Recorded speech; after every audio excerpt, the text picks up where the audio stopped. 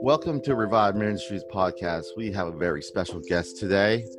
We met at an event that she helped me with. It was a substance abuse. I believe it was in March. And more recently, I had a mental health summit, and she was one of the speakers. Her story really struck me, and I was thinking of her initially when I was starting to build my podcast idea as being one of my first guests to be on it. And welcome, Morgan, and thank you for agreeing to be a guest. Yeah, thank you so much, Robert. I'm so glad to be asked. It's always a pleasure and a wonderful gift to be able to give back. Yeah, I think about stories and how impactful they are even in my life as a child. Not everyone has the most wonderful childhood, but I could actually say that going to bed and hear my father tell me stories, I was just enraptured by the idea that connecting, immersing myself. Stories has been always a cornerstone of society. Everyone loves stories, but a story of recovery is inspiring. And when I heard your story in May, I just thought of you being part of that and part of this venture in podcast. And I also want to switch gears to your title. You gave me an idea of a title, and I love what it says. It says, Love at First Sip, Making Peace with the Labels. Why is making peace with the labels so critical in your recovery, and why should people care?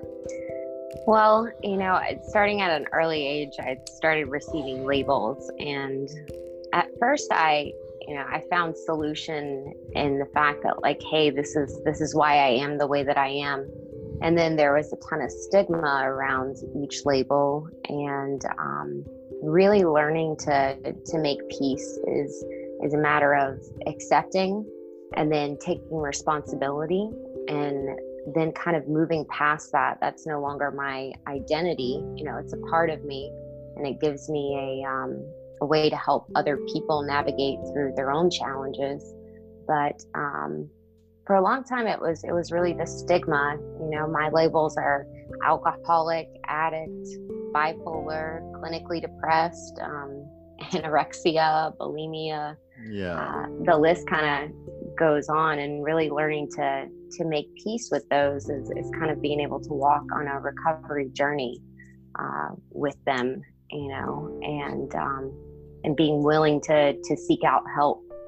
Yeah, and those labels that you said, and a lot of us have labels, and it may be on this list, and maybe something else, but the most important thing that I'm hearing is it doesn't define who you are, Morgan.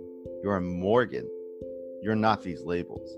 These labels are just helping you direct your recovery, know what you need, but who you are truly is Morgan, right? Yeah, I like to call my labels my non-professional resume. That resume is pretty interesting. 9 attempts at suicide, 10 Baker Acts, which is, I think that's what you call them in Florida, and then or 5150s in California. I've visited multiple detoxes and had plenty of arrests for drunk in public, and I've spent my fair share in residential addiction treatment. Those are kind of like my little vacations. And all those things, they kind of bring about a stigma that most people, honestly, who know me today would never guess. At times I kind of want to pinch myself, because the life I have does not add up to the person I once was. And I think truly the best part, and why I'm so grateful to be able to work with you today, is I get to help others navigate through those challenges. And really truly all I have is my experience to share. And I'll say this, one of the things that helped me in my recovery was serving others. And you're talking about helping people, serving, because serving, I discovered not that long ago that serving was my healing. Serving others is my recovery. You understand that concept? Absolutely. Anyway, it gets me out of myself, Yeah, it does. the less I think about me, the better off the world is. Anyway, thank you, Morgan. Now, without further delay, Morgan, please share with us your story of recovery. Awesome. So I guess everything kind of points back to childhood, right? When you go into any therapy office or or anything. They always start you at the beginning. So I'll kind of tell, you know, what it was like, what happened, and what it's like now. And to be honest, my childhood was not picture perfect. You know, whenever you were just talking about your dad reading you stories, I felt a little twinge of like envy pop up because I didn't really have that that structure of parents that, you know, took the time to read stories with me. I don't doubt that they loved me. I think that through my own recovery journey, I've learned that my parents did the best that they could. Yes. But I was raised by two very different people in two very opposite environments. You know, one of them was in a single wide trailer and would put trash bags over the windows because, you know, my mother had migraines and she took a bunch of pills, and she didn't want the light to come in. You know, it was a very cigarette infested home. And I remember pulling cigarette butts out of her hands, you know, as she was nodding out so that she didn't burn the couch. And, you know, and then, you know, go to my dad's house and it was white picket fence, white floor, white walls. Everything had to be perfect. And, you know, I really just didn't feel like I fit in with either environment. Yeah. And like I said, I mean, I know that they did the best they could at the time, and understanding the circumstances I was born into may have played a role in my actions that occurred later on, but definitely did not make me an alcoholic or an addict. And understanding that has allowed me to really rest in a place of acceptance. Yeah. You know, I remember being 4 years old and wrapping belts around my neck, praying that I could just die, you know. I had this internal yearning from a very early age to escape. I didn't want to participate in this thing called life and couldn't comprehend really why I existed. It was not until I started my journey into life recovery that it all started to make sense.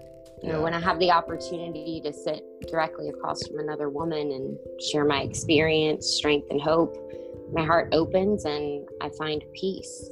You know, that's where I go to meet God. And in service, I found the escape and serenity that I almost died chasing in my addiction.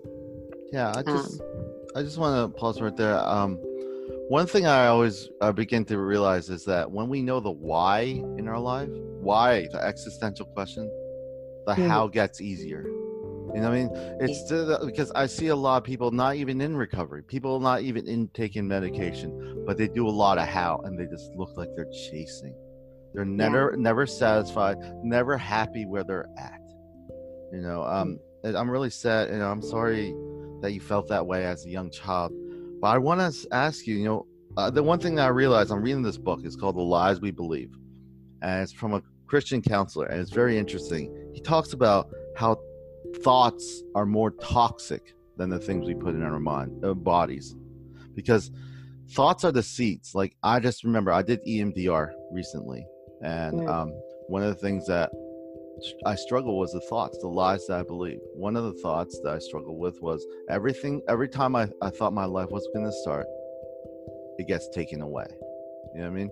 That kind of just embedded inside me. So it made me cynical. Whenever good things happen, I never embraced it. It was just like, what's going to happen next? And it gave me this negative view on things and never really made me go out and proceed forward. But I just want to share, I just want to put that in there because thoughts are really toxic, and the why is really important. And I think a lot of the recovery stories I hear is they discover not the total why, because the why keeps changing as we grow, but the why is very important to be focused on because the how does get easier, if that makes sense. Yes, definitely. And I can absolutely relate to you whenever it comes to the toxic thoughts, you know, that my brain was just overloaded with tons of thoughts, you know, and by the time I was able to take that first drink, that's why my title is, you know, Love at First Sip, because the first time I took a drink, that was the moment that my brain finally shut up. You know, everything was quiet. I felt a buzzing, bright energy flowing through my body, and Mm-hmm. I knew I was in love. It Yeah. finally it produced the effect that I needed to survive life. You know, alcohol became my best friend. I was finally whole, and I remember putting together the pieces the morning after my first drunk at 11, laughing about my insane behavior and Mm-hmm. truly wishing to do it all over again, just to get that little bit of peace, Yeah. to get relief from the thoughts. All I ever wanted was to feel like I fit in, belonged somewhere. And little did I know that I would relentlessly do anything I could to recreate that feeling that alcohol first gave me. And I chased that for another 18 years before I finally landed in a place where I was desperate enough to really take a look at my drinking. Yeah. Yeah. Okay, a lot of times, substance abuse or any negative habit, you're trying to compensate for a loss, something you've lost that you're trying to gain. And you could try as hard. There'll be moments that was very enjoyable. I drank a lot, during my years in the military and beyond. But did it really make me, in the end, it was always chasing. You start drinking, your tolerance gets up, so it even gets worse because you need more and more and more to get something from that first relief, that first thing that you felt like you've gained that you've lost, if that makes sense. I could understand that. A lot of things when I see people are sad or angry, or they're triggered that way, I ask themselves, what do you think you've lost? Like, what have you lost? Because a lot of times we just negate the fact that a lot of times either our childhood, like you've been sharing, or something you expected that didn't happen. And eventually that eats away at you. And then you fill it with something that, like you're describing. And I don't want to keep cutting in, so please, Maureen, continue. Yeah, I think it really just comes down to connection. Yeah. I wanted connection so bad. And the first time I ever felt connected was with alcohol. And when it started to change and I started, getting arrested for drunk in public at early ages, and I started seeing that like my behavior was very absurd and insane whenever I drank, I wanted to blame it on the exterior things. Yeah. I wanted to blame it, if my parents weren't the way that they were, if my relationships weren't the way that they were, if I could just get away from all of this, then I would be okay. But it never really occurred to me until my later 20s that, hey, maybe you have a problem with drinking. Mm-hmm. I've been famous for my geographical escapes.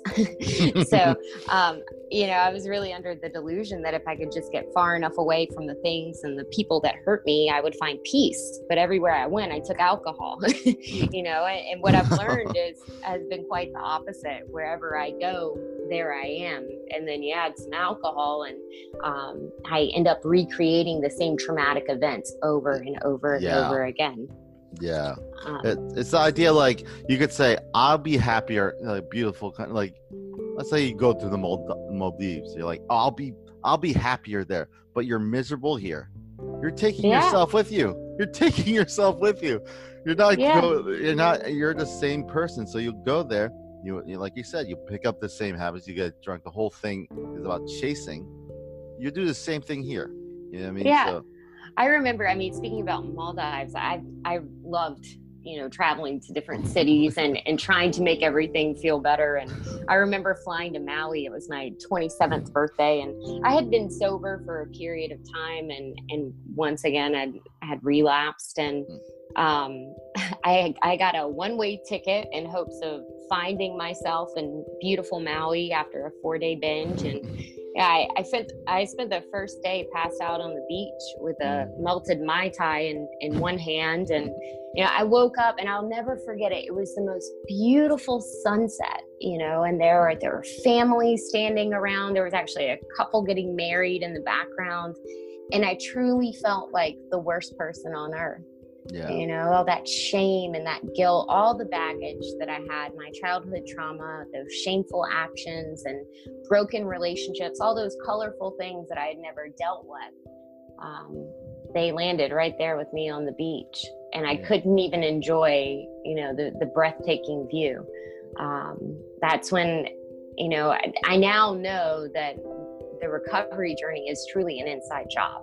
Fixing the outside never changed anything. I used to have this huge obsession with like material things and money, and if only I had enough money, then I would be able to escape that feeling inside.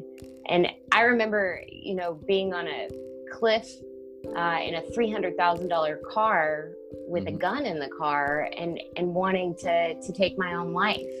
I had everything material that I could possibly want. I could hop on a private plane at any time and leave and get away, and I could spend as much money as possible. And what I always found is that I was miserable, absolutely miserable. And it truly is an inside job.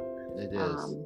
You could be around a bunch of people, surrounded, but be the loneliest person lonelier than if you were in your house alone. You know what I mean? Absolutely. That whole concept, like you're saying, it's internalized. I've been reading that 90% of life is how we perceive it and how we process it. 10% is external. With that kind of model, it's just like a lot of times people have tunnel vision. Like whether it's addiction or whatever, you just look at that specific thing that you're trying to do, or loss or feeling or emotion.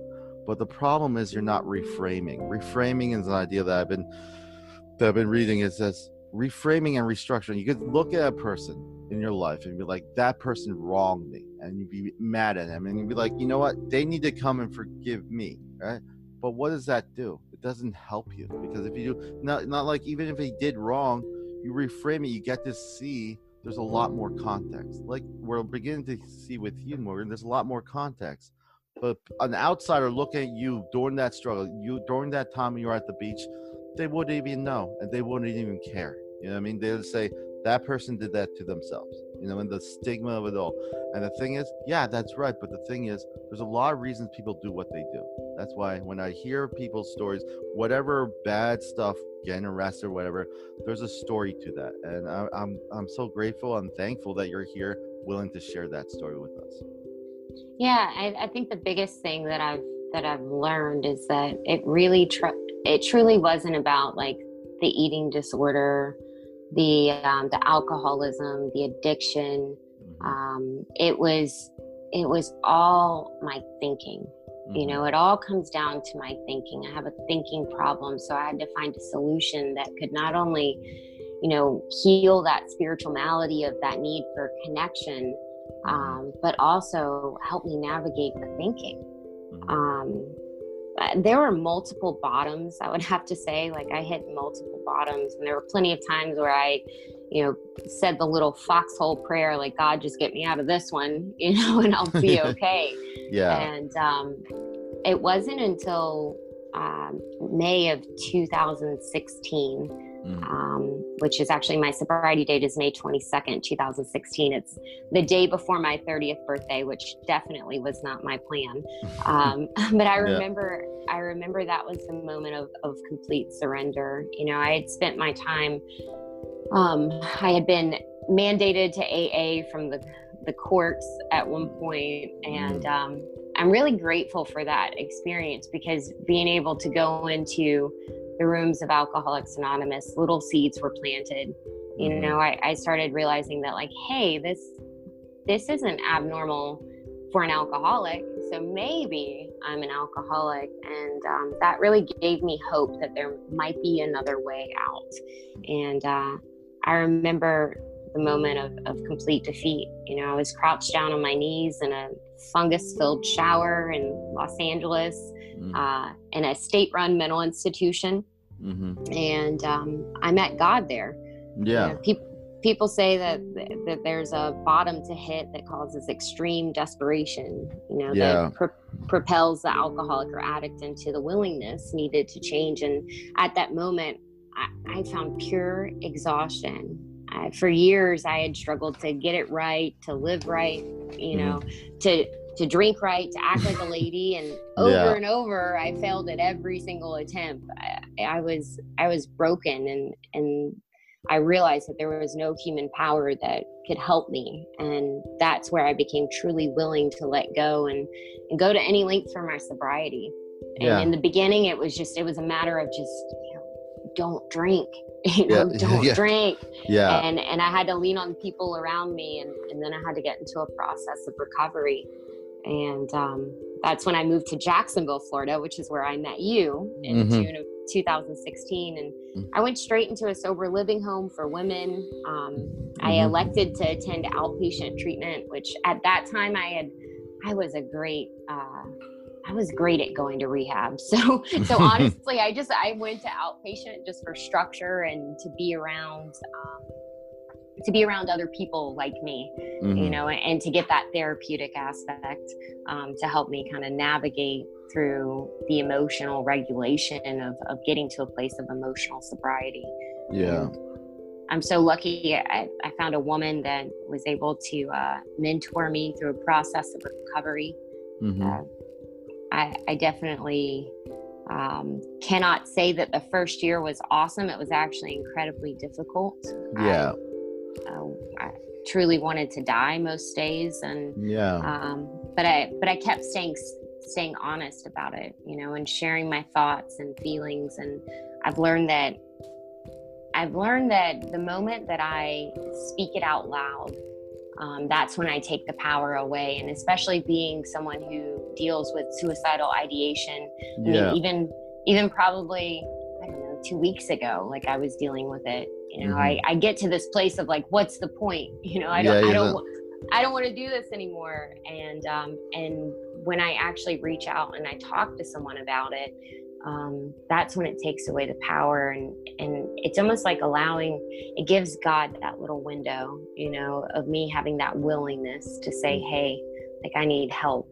And that's where I can find some peace and accepting it.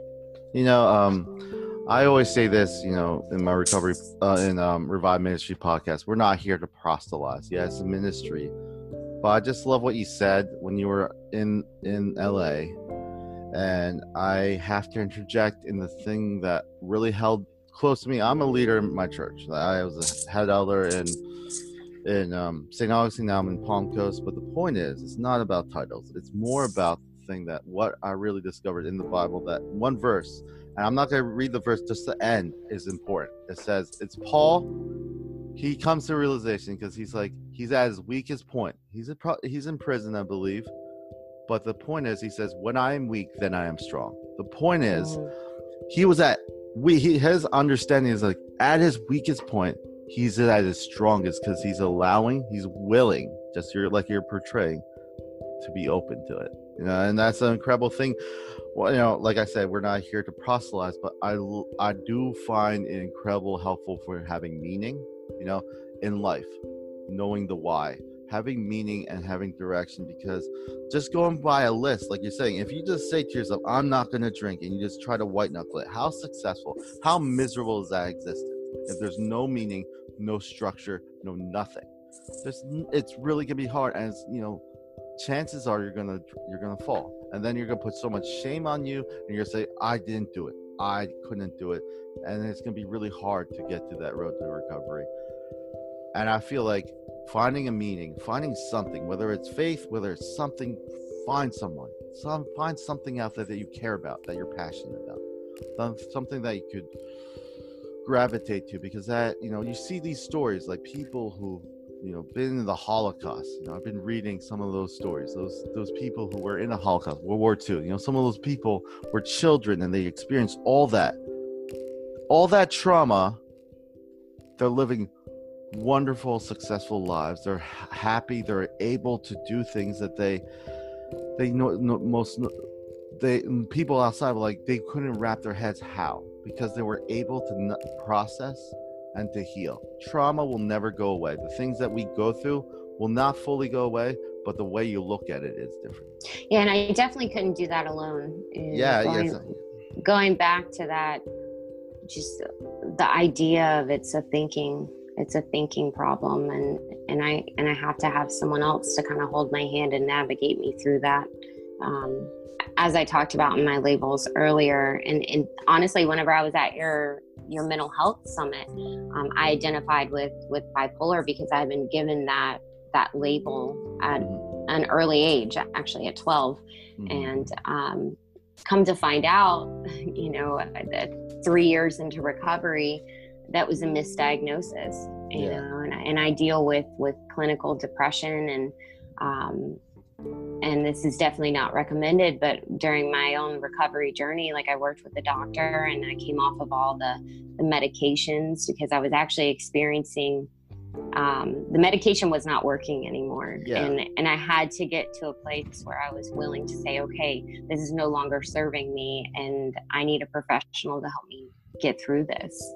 And luckily I was able to work with a doctor and a therapist and come off of all of the medications, and now I'm in therapy at least once to sometimes twice a week, depending on the week, and then I have my recovery community that I'm a part of, and I stay in service, and I cannot stress enough, like, the honesty piece, like speaking where I'm at, speaking that truth, I believe wholeheartedly has saved my life. I struggle currently sometimes with some serious depression. And I'm attempting to change that through therapy and exercise and nutrition. And if that doesn't work, then I'm willing to, take a look back at psych medication. And, but it's all a journey. It is a journey. It's a journey, and it's trying to figure out what fits, but doing it the right way, not doing it alone. Exactly. I think a lot of people think that they have to navigate this alone because of the shame, and the stigma. And the stigma is definitely there. I feel it sometimes. I feel it a lot, actually, when I'm in my current role. I help people get into treatment, and I help them find resources. And sometimes when I'm talking to therapists or psychiatrists or doctors that they don't really understand the journey of recovery, like, I can see the stigma, and they have no idea that I'm a person in recovery, but the way that they talk about people that deal with alcoholism and addiction and eating disorders and mental health, like, these are the professionals that are treating us, and they have a stigma. So I think that it really is our responsibility, those that have, made it through to the other side, to really bring about that awareness that recovery is possible, and it doesn't end there. It doesn't end there. We get to help others. And I've finally been able to find a place of emotional sobriety, which has been more important than anything. Because looking at, like, the standard of sobriety, the not having, a drink or a drug, like, being completely free of substance without any type of process of recovery or faith or community, like, I'm just white knuckling it. And I'm eventually going to pick up one of those things that I used to use to soothe. Because the thing is, life still happens. We step out the door. If we're really being honest with yourself, there's tons of trauma around us that are possible traumas. Like, for one, you could get in a car accident. Someone you love could get in a car accident. Someone could get ill in your family. These things are real things that continue happening whether you're doing well in your recovery or not, So what are you going to do? I actually just walked through that. My mother was really sick and in the hospital, and I'm so grateful that I'm a sober woman today, because I was able to go and I was able to show up, and I was able to give, rather than take from the situation. Be someone that she could lean on. There was a time period where my mother knew that she couldn't call me for anything because I was incapable of being there for someone else. And I love the idea of finding that serenity and that peace internally, because then it doesn't matter what my external looks like. It truly doesn't. There can be complete chaos going on the outside. And if I can find that little bit of peace on the inside, and just connect to my breath and ground myself, I can navigate anything. And that's really the freedom that I've found navigating through, like, a process of recovery that's brought me to this place of acceptance. What's interesting is, like, in Facebook, I've been doing videos, a topic. This month I'm doing gratitude. And like gratitude and recovery, I think it's extremely important to be thankful for the things you've got. Whether if you're faith-based or not, being thankful, because this one quote I want to share that really helps me. It says, if a fellow isn't thankful for what he's got, he isn't likely to be thankful for what he's going to get. This concept, because like you said, you're in your story, you're like, I had everything. I had $300,000 car. I had all this stuff, but it wasn't enough. It was never enough. So you ask the question, money is not everything. Status isn't everything. So what is? We're talking about connections here, right? And connections is primarily the thing. I when I tell my story, when I do talks now, sometimes I bring up the idea of like, was it going to matter at the end of the day? Like, all of us are going to get old, and on our deathbed, what will it matter if we burn all the bridges that we had? You know what I mean? It's one thing to be right, but information nowadays is so ridiculous because you could get it anywhere. It's about the connections. It's about us really internalizing these things. You're talking about emotional sobriety. I love that term, emotional sobriety, because honestly, I could find a lot of people who are not even sipped a drink of alcohol, but they are toxic in their thoughts, and they're horrible people that I feel they're more damaging than the people I see in recovery, because they don't even see that they have a problem, because what the opposite of gratitude is, Morgan? Entitlement. Because the thing about entitlement is like, I did my time. I am due what I am due. And where does that arbitrary line end? Where do you get enough? Because you're always going to be chasing. Like we said, if you're looking at tangible things in this world, like something to make you happy, it's not.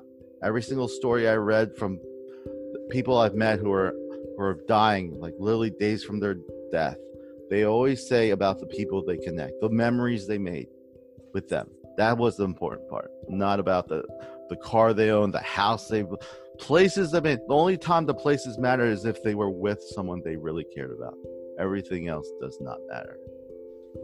So with that concept, I remember this one guy was telling me in this one, I don't know, it was a TED Talk or something, this idea that a lot of people struggle with the idea. They did a study on why caring is so important, but they found that loving and having that connection with someone is vital in survival, which is so crazy, because we kind of look in our minds like, I need to be financially secure, and that's important, especially where we live, but it's also the connections. We have all these platforms to connect. We're using podcasts right now, but at the same time, we're so connected. I go to a restaurant. You've seen this too, Morgan. A whole family all on their phones, and I'm guilty of it.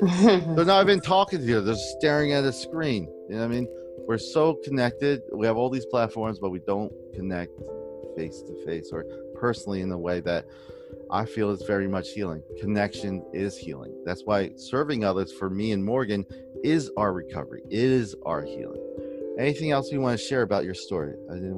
I think the biggest barrier to my own recovery was judgment and resentment. For a long, you talked about being grateful, and for a long time, I judged people that couldn't just stop drinking, and I judged people that were sober, and I judged myself, and I resented the idea that my life was going to be different than those around me. And I would sit in meetings, and I'd hear people share, and I could never understand why someone would say, I'm a grateful alcoholic. And today I can tell you I'm a grateful alcoholic. I'm grateful because I've been given the opportunity to live life better than I probably ever could. Mm-hmm. The tools that I've been given in my process of recovery teach me more than just not to pick up a drink. It teaches me how to accept you for who you are, and to to have compassion and know that I can't change anyone else. I'm powerless over the situations around me, and I'm powerless over whether I pick up a drink or not, but I can find power through God. And if I had not found that, I don't know where I would be. So I'm so grateful to be alive and well and able to be in service and to help others. And if anyone ever has any questions and they want to reach out to me directly, you're more than welcome to. I love helping people. I love helping families, and my sole purpose in this life is to help another person. Yeah. Whether you're an alcoholic or not, if you're dealing with someone in your family that's struggling, like I'm always there, because if the people in my life weren't there that held my hand and walked me through it, I'd be lost right now. Yeah. And I once again really, really thank you for the opportunity to be on the podcast with Revive Ministries, and I thank you for all that you do. It's it takes a ton of courage. It takes a ton of courage to be vulnerable and expose who you are and your feelings and your opinions. And I'm really grateful for people like you, because you paved the path for people like me. And we do this thing together. So thank you again, Robert. I really appreciate it. Well, yeah, I just want to thank you for coming on. I want to say this, real quickly, is, pain. A lot of people, the idea of pain, people just deter from it. But this story that Morgan just shared with us, there's pain. But at the same time, she's saying, I'm a grateful alcoholic. You know why? Because that pain provided her the opportunity to grow. I want to share this quote with you from Nelson Mandela. It says, I learned that courage was not the absence of fear, but the triumph over it. The brave man is not he who does not feel afraid, but he who conquers that fear. The idea is that we're going to feel feelings. It's okay to feel feelings. It's okay to feel angry. The thing about it is really us choosing. That's the only thing, in this world, whatever you may believe, it's not a faith thing. It's just something I recognize, that the only control we have in our life is our choices. That's it. Our thoughts kind of dictate, like she said, toxic thoughts have been crippling, just like me, and hindered my ability to recover earlier or more effectively.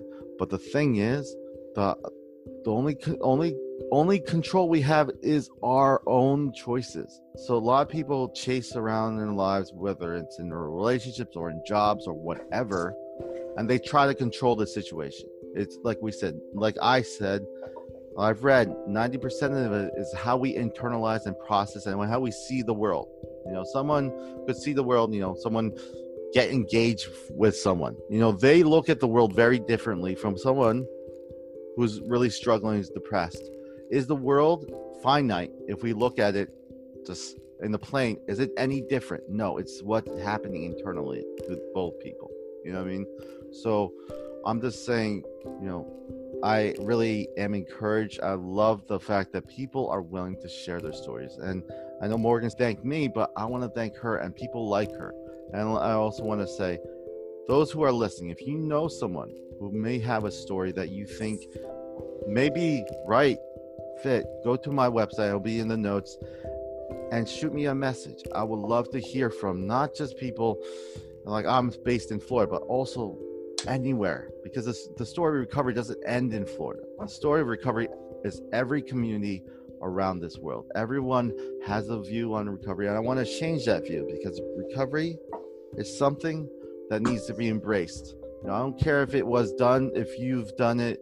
People always say, oh, they've done it to themselves. Who cares at that moment? Because like I said, it's the connections that we build that makes meaning in this life. Let's not burn our bridges. Whether you agree or not, information is not everything. It's really about the connections and relationships and the memories that we hold dear. Anyway, thank you again, Morgan. Is there any resources that you want to share with people? I could put it in notes if you don't know exactly like the number, but you could get that out later. Is there any like specific names of resources, people who are listening right now, that you would like to share that was helpful? That might be. I believe that that resources are very individualized, and it really just depends on the person. And I would love it if anyone needs anything or needs some resources in whatever community that you're in. You're more than welcome to reach out to me via my cell phone or my email, and I can definitely provide you with that on your site. Okay. Morgan, thank you again. Thank you for everyone who's listening. I'm going to be doing 2 episodes a month, and please check out the website. That'll be in the notes. And thank you for listening. Thank you, Morgan. And everyone, this is goodbye from Revive Ministry podcast.